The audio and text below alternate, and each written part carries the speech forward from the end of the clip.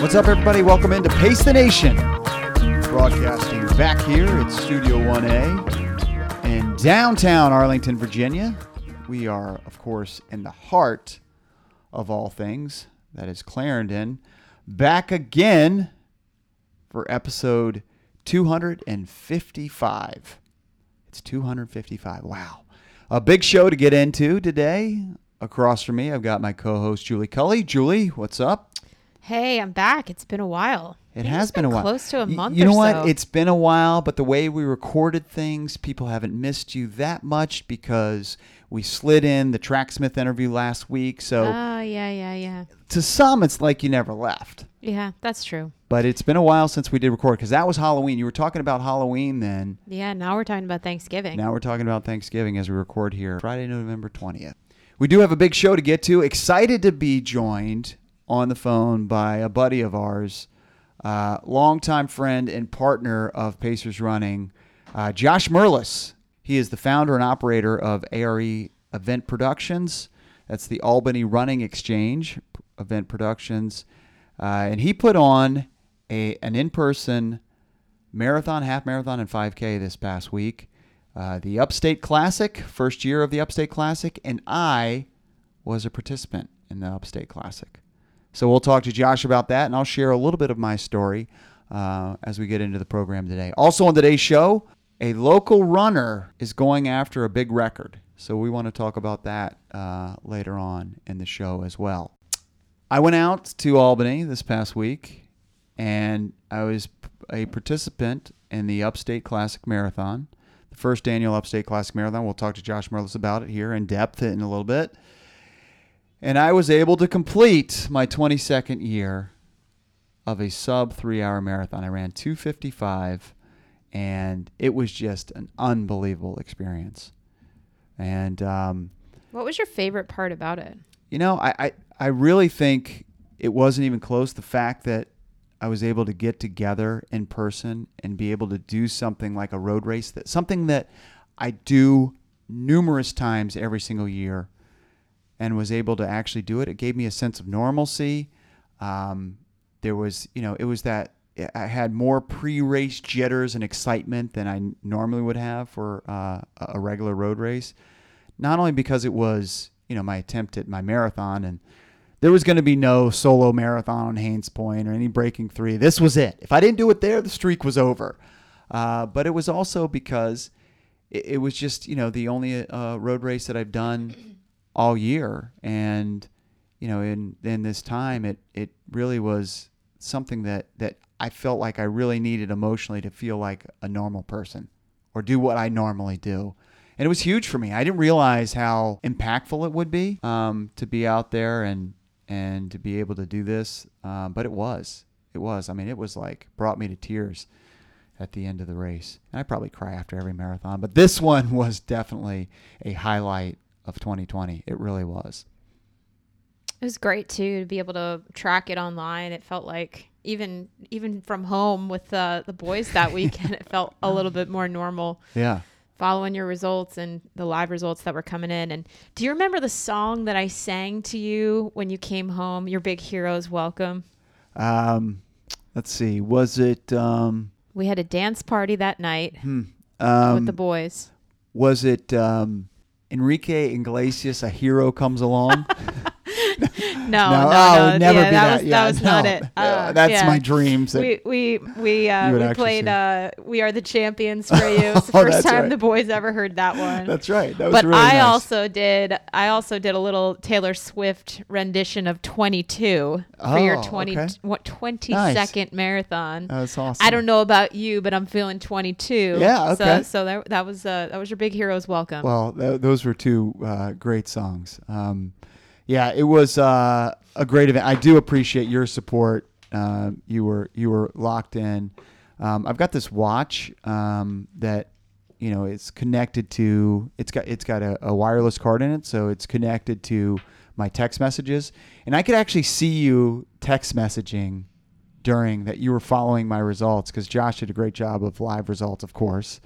And that was actually pretty cool. Well, you were laughing because it was a text message conversation between me, you, and your mom. We didn't actually think you were seeing it or paying attention to it. But then again, this is Chris Farley. He's always got his technology on him. Right. And your mom was like, I don't know how to do the math. I don't know how fast he's running. So I kept having to screenshot her like the live results, even though she was watching the live results. But the live results were telling us what the average time was. Right. Your average finishing projected time. Yeah. Yep. So it was pretty comical because I think you were actually laughing out loud in the race as you were seeing some of these come through. I was. But I was more excited that you actually were paying attention to the race. I was glad of that. We were, yeah. No, I know you were. And I was proud to know that you weren't tweeting during it. So no, there was no tweeting or texting during this race. As you've gotten older, you have less of those luxuries. No, I don't have that. 8 years ago, you were a little arrogant. And I had tweeting. a window of opportunity to do that, but no, not anymore. I needed to every moment I could on the race course. You need every inch. Yeah, so 2:55, it was awesome, and thanks for the Pace the Nation support. I got a lot of nice texts, tweets, text messages, all that stuff. Really appreciate everybody's support. And the guy who really made it happen is Josh Merlis. He's been a partner of ours. We've done a lot of events together over the years. We spent a lot of time together, too. Yeah, he's one of the best timers really in the country, the best timer in the world, honestly. He works on a number of huge events. He's got a series of races that he owns and operates in Albany, and then works on hundreds of events throughout the year during a non-COVID year. We actually found him on a YouTube video, because, it's interesting the connection between, here we're in D.C., they're in Albany, and we do so many races together. Well, people ask me, well, how did you guys get connected? I saw him on a YouTube video, probably like 2004 or something like that, 2005. And we were new to the event business, and he was building his event business, and he put out these YouTube videos of the energy and excitement of the events that he worked on, and I was immediately drawn to him and his staff and the way that they did business.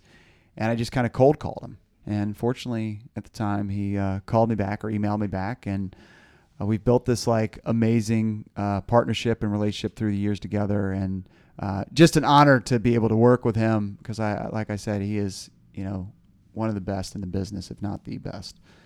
I do love Josh has done anything from, New York City marathon splits to, helping execute the Nike women's half marathon. Yep. And then he'll do like 200, 300 person races. He'll do trail events. He does. I mean, he just loves the sport. He does. And so he's covered it at every level. I think he's done like the D3 cross country championships. I mean, he is, he's a guru in this sport. Really and in what he does. So it's just really fun because he's so passionate about it, and he's passionate about it on every single level. No doubt. All right. Well, let's bring him in. Excited to be joined next by the founder and operator, the owner of Aerie Event Productions. Josh Merlis joins us next here on Pace the Nation.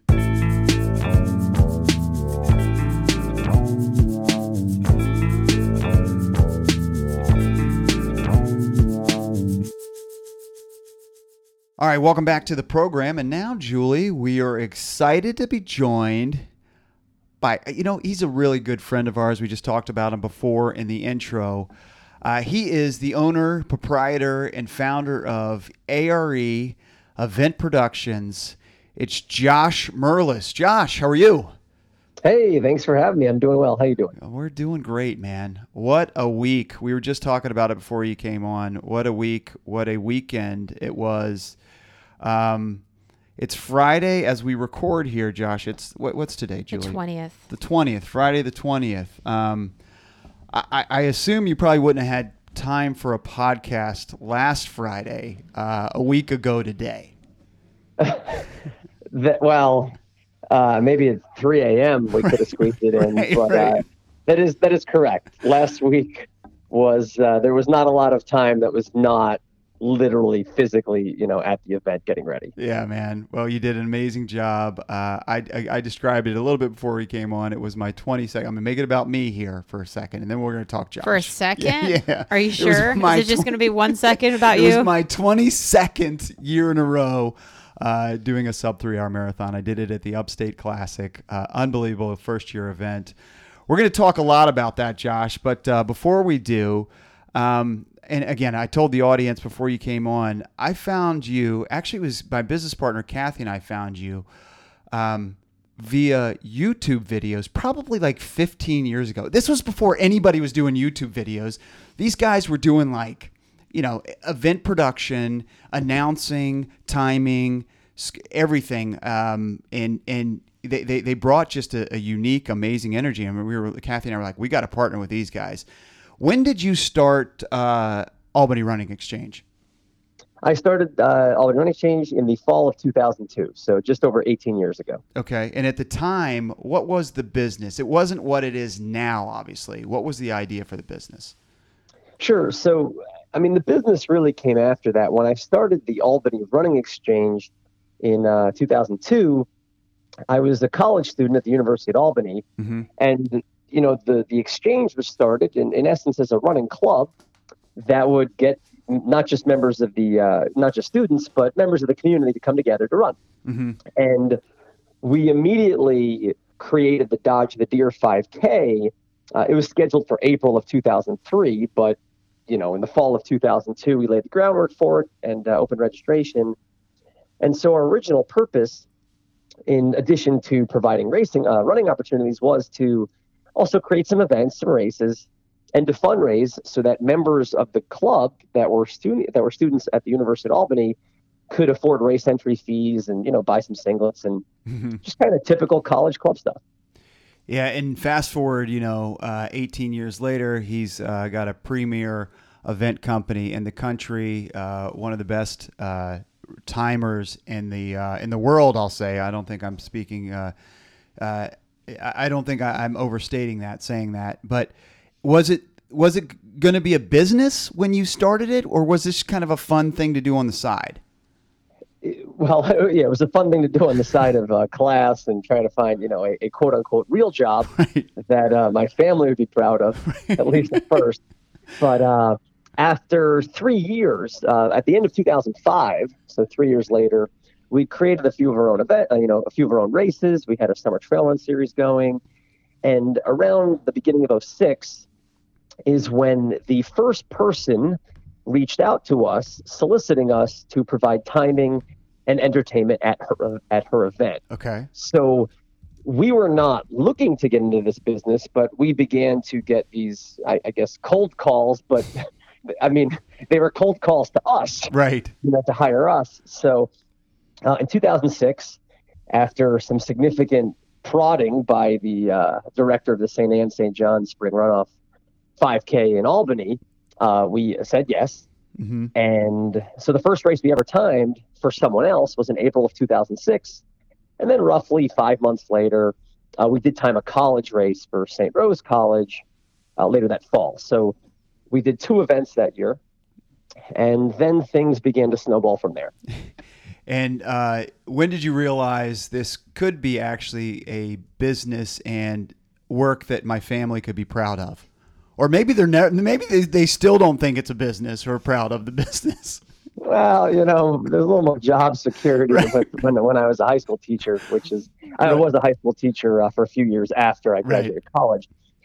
But in terms of, seeing that jump, 2008 would be the year. Okay. And so, 2006, as I said, we had 2 contracted events. We did about a dozen in 2007. And then in 2008, those 12 events jumped to 40. Wow. And that's also when we purchased our first chip system, transponder system to make it a lot easier and more accurate to time much larger events. And, also I would say that emotionally and just kind of from a passion perspective, it was really exciting to see it grow. And so beyond, the reality of how am I going to make the finances work, right. I was reaching a point at school where all I could think about was creating events. And was right. it really fair of me as a teacher yep. my attention, I'd say when I was in the classroom, I was You were totally dialed there. in. Yeah. But when I was home, all of my free time Right. was consumed with just this excitement for the ability to create things and not be like there were no constraints. It Right. was whatever I dreamt I could make happen, and that's what I wanted to do. Yep. Josh is a real passionate runner. I think you still run a good bit, right? Yeah, I do. I don't race very much these days for a variety of reasons. Yep. Go figure. I was actually signed up for my first half Ironman this year, which of course is canceled. Right. And I did have another race. I registered for it, in March one night, and they canceled it the next day. Yeah. So Right. no refunds. So and that was the night that the entry fees jumped. So I figured I'd keep the price jump. So anyway, yeah, no, I'm definitely on both sides of the finish line. Yep. And I look forward to racing when I can again. Yeah. So he's a bit, obviously this is your passion, a passionate runner. The website is ARE Event Productions. Tell our audience before we start talking about Upstate Classic, some of the events that you've worked on, some of the bigger events. Obviously, you own and operate, hundreds of events in Albany, but you've done more events, outside all over the country, right? That is correct. So, I mean, outside of the country, we haven't done too much. We worked the Bermuda Marathon a few years ago, and that was definitely an interesting trip. Mm-hmm. Dealing with customs with our equipment, it added some curveballs we don't deal with working, in America. We've also done a lot of work in Canada.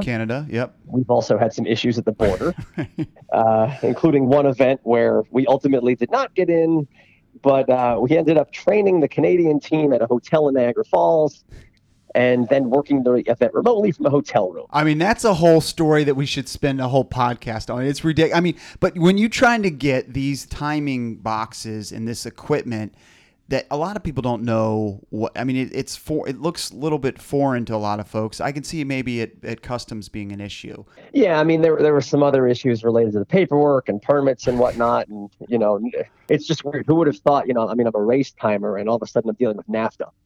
So Right. So we were doing some work for Nike up there in Toronto. Yep. So stateside in terms of big stuff, we have times some national championships, both at the college and professional level. Mm-hmm. We did time a world best. Molly Huddle set him a 12K record a few years ago at the .US 12K national championships. Yep. In the Alexandria, Virginia area. Yep. And, it's interesting because there's events people have heard of, like, we've worked roughly 5 to 8 splits of the New York City Marathon for the past 5+ years. We've helped out with the Flying Pig Marathon. But the Nike events that we've worked have really issued a challenge to us that excites me. And, we worked for 2 years until they stopped holding it. They're the final 2 years of the Nike Women's San Francisco Half Marathon. Mm-hmm. It was almost 30,000 registrants. And we've done several other events for them, including concurrent events in Los Angeles and New York City, which was neat to have teams on opposite coasts. But what I take a lot of pride in is, my whole team is comprised of runners themselves, and with talents that really apply to what we're doing. So, Mm-hmm. Nike brought us to Toronto, to DC, to San Francisco, to Los Angeles. And it's an honor to be trusted for something with such importance. Yep, that is super cool, and I always enjoy seeing you or your team who brings great energy on the New York City Marathon. That's one you mentioned as well. I always see you around mile about the half marathon point. That's one of your splits, correct? Correct, and that's where I've personally been for 6 years, and I love it. I love being halfway, especially. They actually closed the bridge to spectators. So it's one of the rare places on the course where there's nobody, but like the staff working. Right. And so we set up a speaker and, you get a beautiful view of Manhattan from there as you crest the hill. And it's just a blast. I am also originally from that area. So most years either my sister was running or my mom and sister would, kind of come and visit me while I'm working. Yeah, it's awesome. Well, we look forward to all these events coming back sooner than later, but obviously this year, man, You had none of that. How is it? I mean, from your business perspective, emotional perspective, how has 2020 been? Let's say before the Upstate Classic. Well, I mean, to put it in perspective, we were scheduled, or in the process of making it official, to time about 200 races this year. Mm. And out of 200, 6 will have happened. Oh my gosh! And of those 6, 4 of them were before the pandemic. Wow. So besides the events we own, and Upstate Classic is one of those, the reason we exist in this form is because people hire us to provide services to their events, and all but 2 out of 194 at that point, after once we hit mid-March, were canceled. So it is hard to overstate, what it does to a business when almost 100% of your revenue dries up. Tell us how the idea for the Upstate Classic came about. Sure. So over the summer, we do have another event called the Druthers Helderberg Hudson Half Marathon. Mm-hmm. And that event was originally scheduled for April 18th. And, in mid-March, we did promptly, we postponed it to August 29th. And kind of the irony of why we chose that date, and there's a lot that goes into logistics for events. Yeah. We chose that date simply because it was the last date we could push it back before we were busy working 6 to almost 10 events every weekend, through the beginning of December. So for starters, we picked that date because it was a date, I need everyone on staff. It's a tremendous undertaking.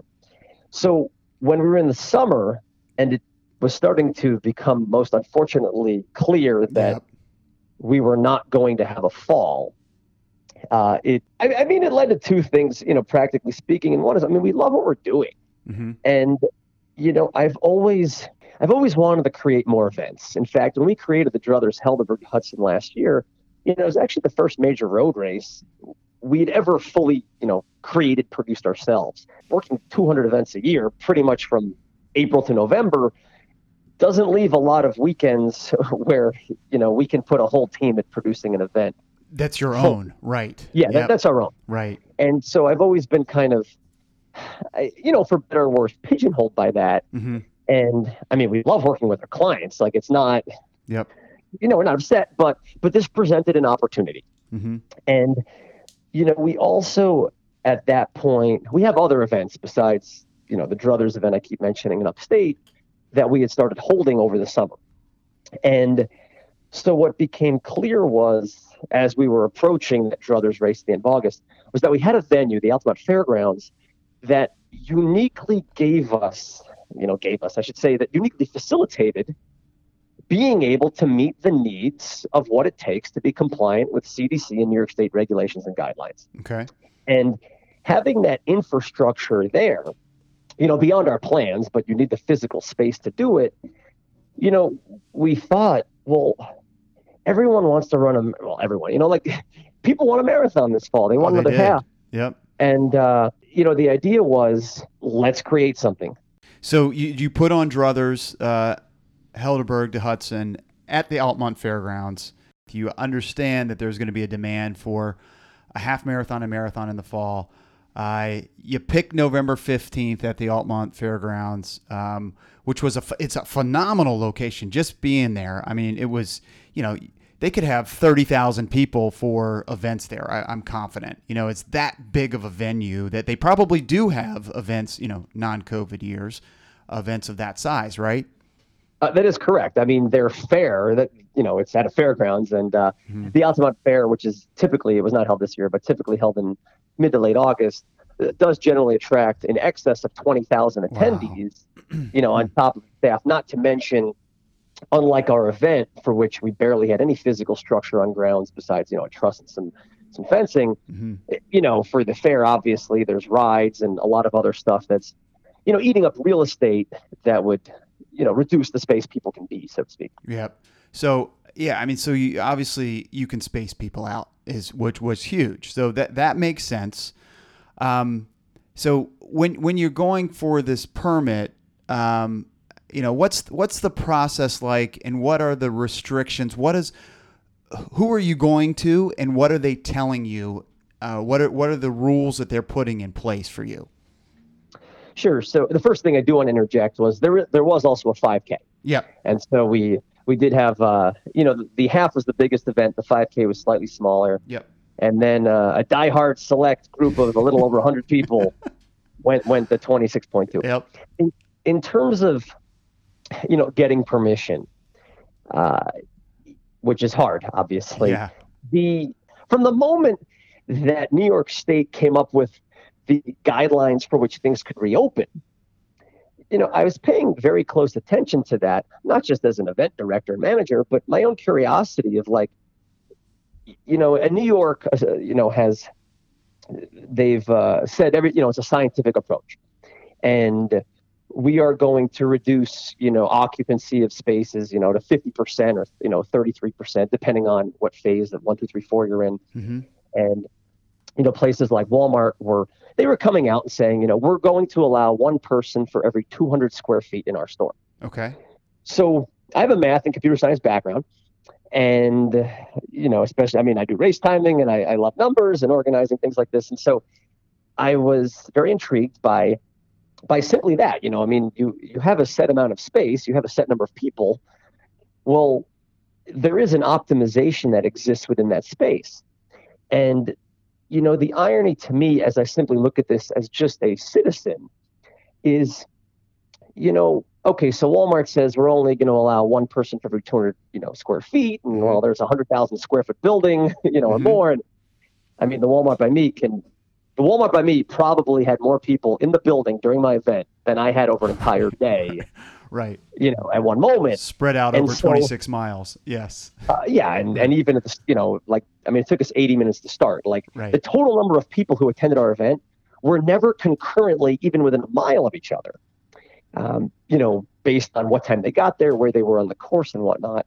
Mm-hmm. So, the other thing with retail is, okay, great. So Walmart can have 1,000 people, but if they're all there to buy toilet paper, right. Walking down the same 5-foot wide aisle, I get that there's like that stuff stopped being, regulated. So Right. The way I viewed this was, let's make it safer than what's being allowed. Mm-hmm. And so ultimately, I wasn't given a template. Rather, I created a proposal. Wow. That, and because I think also as I observe what's going on, not just in New York, but around the country is, it's very, there are other events happening. We're not the only one. And, obviously some of the bad press I've seen are people that are doing things and not modifying the experience based on what's going on. Mm-hmm. And, it was paramount that, no, we're not doing business as usual, but I'll tell you what we are going to do. We're going to make this safer than sitting in a restaurant eating with your mask off, Mm-hmm. with 10 other people, which is allowed next to 10 other people. We're going to make it safer than all these other things. And the way we're going to do that, for one thing, is to try to completely control the density of people where they are on site. Okay. So, for one thing, this is outdoors. And, being outdoors is a radically safer experience than indoors. And we're going to make it so that there is never a moment where you should feel any pressure or in any way based by the event have to be within 6 feet of someone else, let alone substantially, a little bit more than that. So we designed staging areas so that we would have about 40 people in a third of an acre, roughly 13,000 square feet. Mm-hmm. So that we could give everyone roughly 250 square feet of social distancing, square feet, which is roughly 20 feet of social distancing. And, we're putting you outside. You're constantly moving, around the way we designed this flow where, 6 minutes before you started, you were pulled into you were, called to the staging area. 40 people get to spread out in a third of an acre. 3 minutes later, you're pulled into this, the green zone. And then 90 seconds later, you're walked up to a cone that literally tells you exactly where to stand and when you will start. Mm-hmm. So what we had to do was completely mitigate the crowding that typically accompanies a start line. And, my final point on this is this event had 1,000 people, and we started at max 4 at a time. So we had 325 starts with everyone. And it took us around 80 minutes, just over 80 minutes. If we were conducting this event with the same width, truss and everything in 2019 with this number of people, it would have taken barely over 1 minute to start everyone. Wow. So just think about that in your head. We went from a 80 1 minute times. start. Yep. Yeah, we went from a 1 minute start to an 80-minute start. 80 times longer. Wow. Yeah. Yeah. Yeah, and I felt it, man. I mean, you gave me a specific cone. I wore my buff over my face. I was never 6 feet from anybody, and everybody in this corral, the green zone, and then going into the corral, had masks on, but they weren't close to me. And then you assigned me a cone, so I went directly to my cone, and everybody else had their cone that they were on. And then we started, and was it waves of every 10, 15 seconds? What did you have? Every 10 seconds. Every 10 seconds. Yeah. Every 2 minutes, every roughly 2 minutes, there was a buffer of 1 minute. Mm-hmm. But at most, 4 people started every 10 seconds. And then no water. You weren't having volunteers like you normally would hand water. How did you handle that? Sure. So we did have what we called water refill stations on the course, which were contactless. So we did have staff who they either it was a gallon jug or a 5-gallon cooler with a little spigot. We had a single person assigned that would pour or press the button. They were gloved. Mm-hmm. And when someone got to a spot, if you unscrewed the cap to your bottle or you had a hydration pack and opened it, they would fill it for you. You'd both be masked for this. And so we would refill people. Now, as it worked out, not too many people were taking water. It was a colder day. Cool day, right? Yeah, it's kind of funny actually how it worked out. So the marathon was 2 loops of a half. Yep.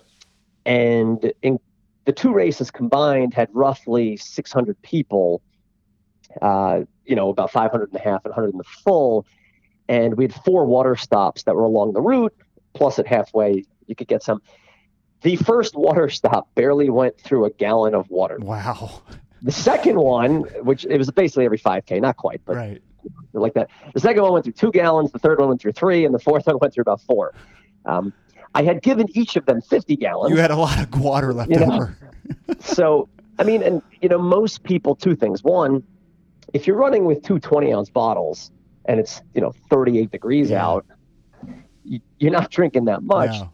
And secondly, we did allow people, with everything going on, they could leave a bottle out for themselves if they had a family member that was, helping them.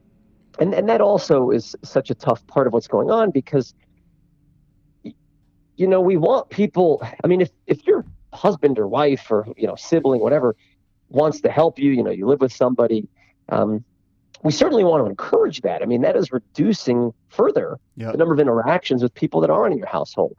So we did allow people, we kind of delicately approached it because, the course was open to cars. So we're running on back roads, but it's like, I don't want to inundate the streets with people who are only there because of the race. Right.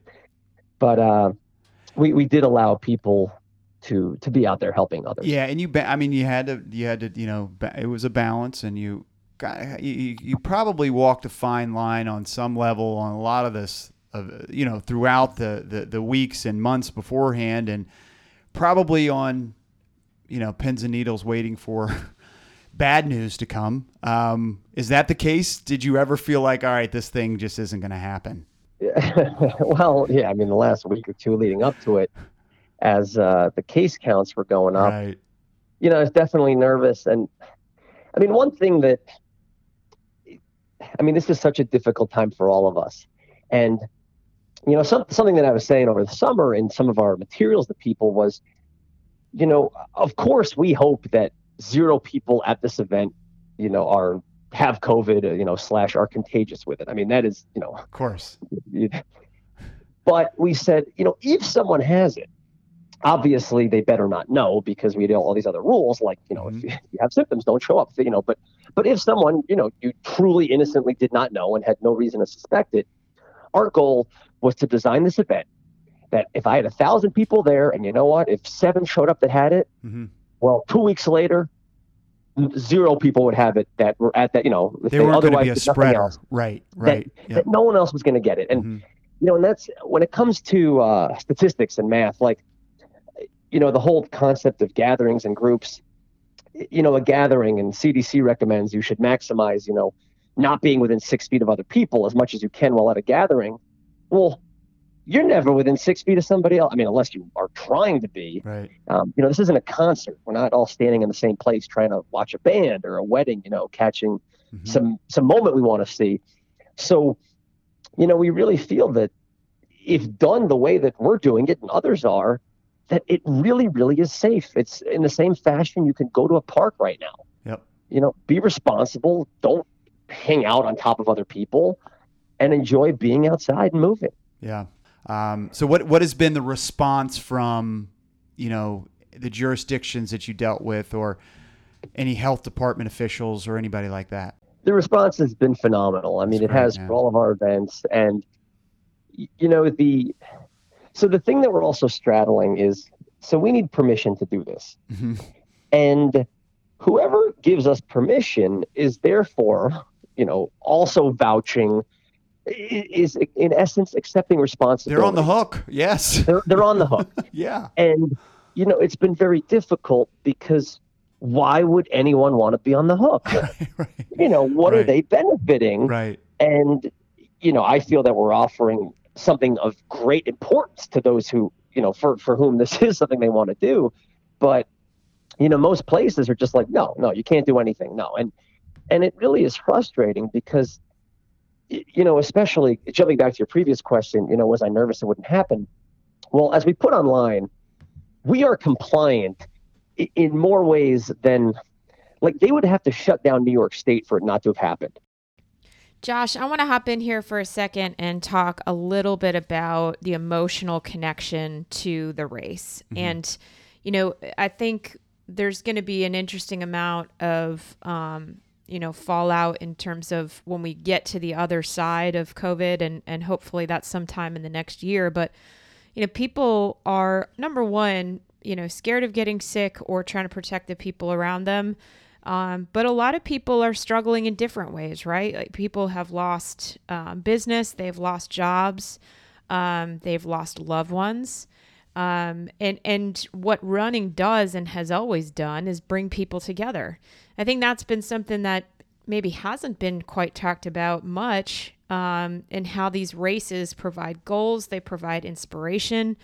So you sent us this email, and I think Chris and I were both crying reading it. I'm sure you were crying reading it, but it's a reminder to us that, like, it's not just about racing, right? It's not just about having an opportunity to get out there. It's about the emotion that people are dealing with in their life, that maybe they need something to work towards. They need something positive in their lives. And this is just a beautiful example of what your race this past weekend did for the community. So we're going to embarrass you here. Right, and obviously we're not going to use any names. But here goes. Hi, Josh. Thank you from the bottom of my heart for yesterday's event. I'm sure I don't need to tell you that for many of us, it was more than just an opportunity to race. For me, it was an opportunity to prove that despite a year of major setbacks, I am not a failure and I can find success, joy, and hope in my life. After losing loved ones, permanently closing the doors to my business, and filing for 2 bankruptcies this year, I turned to marathon training to shift my focus from the overwhelming sadness and grief I felt to something positive, a light at the end of the tunnel. This morning, I'm walking weird and my feet don't look so great, but I'm really happy and proud of what I accomplished yesterday. I just want to tell you that you should be incredibly proud of what you and your ARE staff do. You didn't just create a safe, successful race during a pandemic yesterday. You gave me and possibly others the opportunity to have faith again. I'm beyond thankful to you, the ARA team, and your volunteers. Wow. Yeah, try to listen to that and not get welled up. I know. But that's what we're talking about. I mean, as hard as it was, Josh, I'm sure those weeks leading up to it and racking your brain for months of trying to figure out how we can make this happen. It's a business for you, but it's so much more than that. It's about giving people hope. It's about providing a space for inspiration, of goal setting and accomplishing something they didn't think they could do. It's just a beautiful moment to celebrate that. I'm sure in all of the nervousness about potentially closing the race down, somebody taking a leap of faith to sponsor, the idea of this happening, the morning of, trying to make sure that people were safe and socially distanced and taking good care of themselves. Like, this is on the other end of it, is these stories of hope and inspiration. And that's what people need right now. Yeah. When I received this email, I mean, yes, it floored me. And I shared with you without who it is, the message. Mm-hmm. And we did receive other ones, similar to this, with this idea and vibe. And I actually called this person. It's not every, it's like, this is more than just an email response. You didn't call all 1,000 people? You didn't call No, I didn't. You didn't call me. Come on. No. I know. Sorry. Go ahead. I'm ruining the moment. Go ahead. But messages like this, I mean, I love what I do. And, and it's a double-edged sword, because, as my wife jokes at me, like, well, one day when I retire, I'm just going to do what I'm doing. Like, it's not, I feel very fortunate that I reached a point where, it could be my quote unquote occupation. But I mean, I did this for years and years, where, it was my hobby. And I mean, of course it is my hobby. It's very time demand consuming. So I'm thankful that I can commit myself to it. But yes, messages like this, and like, I should do more yoga. And I jumped to that because I could do yoga for free watching a YouTube video. Mm-hmm. But unless I pay the 10, 15, 20 bucks to get myself to a yoga class, I'm not doing it. Right. And, having a race, an in-person race, a moment where it's not just the experience you're going to have, but it's also, you commit to it. It's something tangible you can latch onto. On this date, in 2 months, in 4 months, 6, whatever it is, I'm going to show up, and I'm going to work as hard as I can, and I'm going to challenge myself in a way that nothing else in my life challenges me. And there's fear and excitement and apprehension and all these things about it, but that's the beauty and how unique it is. And also there, I'm torn with the notion of the term essential. Right now, what's essential? I mean, we can order our food online. Like, Mm-hmm. You really have no reason you have to leave your house. Everything can, if we really wanted to break it down, but some things remain. Okay, we can, go to the grocery store. Okay, we definitely need food. Do you need to buy, more clothes? You could order it online if you have those means. But is buying a new T-shirt, going to give you this reaction of, right. like, I worked so hard for this. And I know that may sound a little, silly in a sense, but, what is more essential than having belief in yourself and being healthy? Yep. And what encourages that for literally millions of Americans is being able to get on a start line. Mm-hmm. And the joy of the finish line. And, we saw a lot of posts on Facebook how, the motivation of a finish line is what gets me out the door, for 100 runs before I cross it. Mm-hmm. And so when you think about, I mean, we have people ask us now, what next? What am I training for? What is my purpose? Right. And, it's double-edged sword in the sense, I've used that term more than once now. Yeah. I need a break personally. Like, I'm exhausted. It's been a very hard year. And, when we have an event with thousands of people, even if only a small percentage are emailing you or have questions or just on top of directing the event, it's, every day you kind of just feel like you can't keep up with it. At the same time, I do feel, like you said, we're providing a service and an experience and something that these are memorable days. I mean, we had so many people run their first, 5K, half and full marathons. Like, these are days you take with you for the rest of your life. Yep. And it is such an honor to get to be trusted by people to show up in the community to produce it, to be able to be part of those memories. So, we want to do more because of emails like this. And for myself, I've had these same experiences, and we're also obviously dealing with some tough times, as a company right now.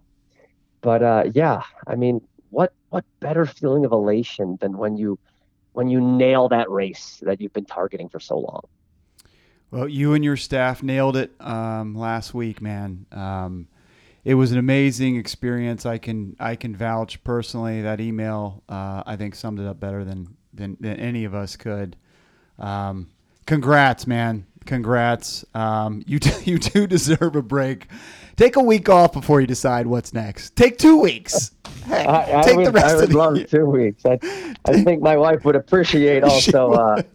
I put 25 hours a day into the races, right. And I should find a few minutes for some other things, right. To have a little more balance. Yeah, you really should. Well, you've earned it, man.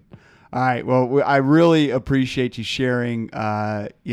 You sharing the story about the race and your year and your business. It's really inspiring, man. Great stuff, and can't wait for whatever's next with you and ARE. I appreciate it, and just give me at least 2 weeks before we talk.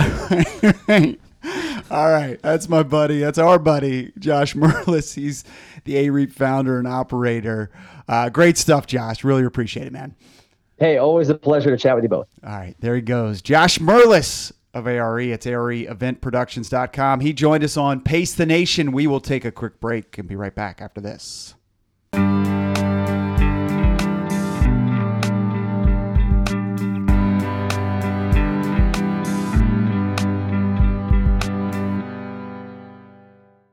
All right, welcome back to the program. And thanks again to Josh Merlis of ARE, Event Productions. And ARE, of course, is Albany Running Exchange. Event Productions, who put on the Upstate Marathon, Half Marathon, and 5K this past week. I just want to say a special thank you to Josh, because we have put on a one single person road race to keep this streak alive. We have. And he just totally outdid us with this 1,000-person race to keep the streak alive. To keep the streak alive. And, basically, he did that race for me. Yeah. Thank you so much, Yeah, Josh. he called me about 3 months ago and says, I got your sub-3 marathon. Wow. I said, oh, really? So the streak lives on. But let's be honest, it's not about the streak. It was about the 1,000-plus people who were out there on Sunday. And honestly, we didn't mention this, but it's crazy that they got it in, because I'm not sure if he had to wait another week, would he have been able to get it in? I mean, the way the numbers are going. So I didn't want to mention that because that seems negative to me. We didn't need to go down the negative train. Well, timing is everything. Yeah. And state by state, the restrictions are coming down from the governor's office. And so, it was, I don't know if it was lucky, but it was strategically planned and, Yep. thankful to be able to have had executed safely this incredible event. Yep. And I'm sure it will be an event that will be a yearly event. So I highly recommend it. Post-COVID, I'm sure it's going to be even that much more inspirational. So Upstate Classic, mark it on your calendars for whenever that is, 2021. Was this the first time you ran a marathon solo? I mean, because you essentially ran an entire solo. race That's a good by question. yourself. Yeah. No fans. Yeah. You weren't really running with anybody. There were people on the course. I mean, there was energy. It's a good question. There was really energy out there that was way more. It would have been was way better than if I just went out on the Custis Trail and tried to do 13.1 out and back. And there was a level of like professionalism that raised my anxiety level and nervousness that really made it so I would go to the well, and run harder than I would have had I been just doing it on my own. I mean, it was alone, but it was I would say a 15-minute bump. The Pace the Nation bump is a few seconds. Well, Docs would have had a real issue if it wasn't a real race, right? So if you did this on the Custis Trail, we would have had to put an asterisk next to your 2020 the double event. asterisk. Yeah. It was definitely the most isolated I've been during a marathon that I've done. Even breaking 3, I had people around me all the time. All right, one more thing I wanted to insert that we didn't get to in the interview. Josh encouraged us to check out the ARE Event Production website, areeventproductions.com/racesafe. And that's where you can learn more about all the specifics on how his company has adapted to racing safely in the age of COVID-19. So that was a really good resource there. So check it out, because they really did, so many things, so many little details that made the race safe and just an unbelievable experience. AREEeventproductions.com/racesafe. All right, this podcast, of course, is sponsored by Pacers Running. Pacers Running with 7 area DC locations. Pacers Running is for every run. We are up and running in Georgetown, so you can check us out there on M Street. Also, we have a holiday pop-up shop right next to our Old Town Alexandria store. Go by our store on King Street and check out our holiday-related running items and just holiday-related items in general. You know I love the holidays. Love the holidays, the best time of year. So make sure you check out King Street for those must-have items that they're selling at our holiday pop-up store. We did break the rule of not getting into the holidays before Thanksgiving. Last night we watched the Polar Express with the boys, had some hot chocolate. We did, yeah. That was really I loved we kicked off the holiday season last night. Yeah, we really did. And then in my favorite type of fashion, we're rolling into a weekend with 60-degree weather, so perfect. Also, a place to go for the holidays that is fantastic. Random Road Brewery over there on Preston Avenue in Charlottesville. They've got these outdoor tents that are heated, and you can sit out there, socially distance, enjoy yourself a Random Row beer. It's phenomenal. So check them out on Preston Avenue next time you're in Charlottesville during the holidays. All right, I mentioned in the intro that there was a local runner who was trying to break a record. This runner has been on Pace the Nation in the past. Care to guess who I'm talking about? I don't know if I want to call her a local runner anymore. Right, that's true. She's like a super elite now. Yeah. She went from local runner to like smashing all of the elites in the U.S. Yeah, and of course you're talking about Cara D'Amato, who is trying to break the American record in the 10-miler on Monday. And here in D.C. Yep. So the folks over at Cherry Blossom, Phil Stewart and his team are putting together a very small elite event. They're calling it the Updog 10-miler, and it'll happen this Monday. So next week on Pace the Nation, we'll give you the results. The record for 10 miles, the American record for 10 miles on the female side, do you know what that record is?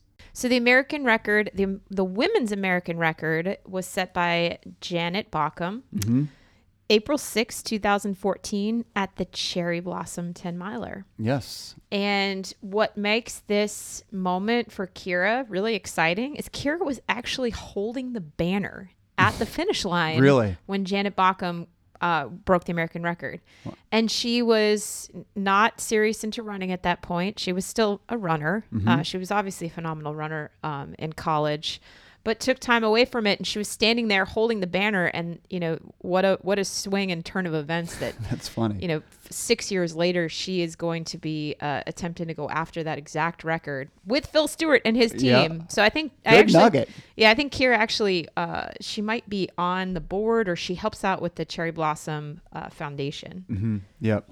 And she, like you said, has become not just some sort of local elite. She lives in Richmond, but she's become a national elite contending for American records and anything out there. I mean, she can compete with the best. And she's recently run, we talked about her 1504 5K. I think she ran a road 5K recently and about 1507 as well. So she's definitely someone that got the bump. Yeah, she did get the bump from Pace the Nation. Maybe we should get her on before the show on Monday and see if we can help her with an extra bump. I like it. Are there double bumps? They're good. There Triple bumps? There are double bumps. She should seek us out. I really think, if she really wants that double bump. Yeah. All right, great show, Julie. Thanks to our guest, Josh Merlis, today. He, of course, is of ARE Event Productions, areeventproductions.com. Check out what they're doing. All right, thanks to our listeners. Special shout out to all our listeners who supported me during my attempt for the 22nd consecutive Sub-3 marathon. Got a lot of Twitter love out there. I really appreciate it. Yeah, we couldn't close the show out without bringing it back to you and your goals. All right, that's Julie Cully. I'm Chris Farley. This is Pace the Nation. We will see you next week.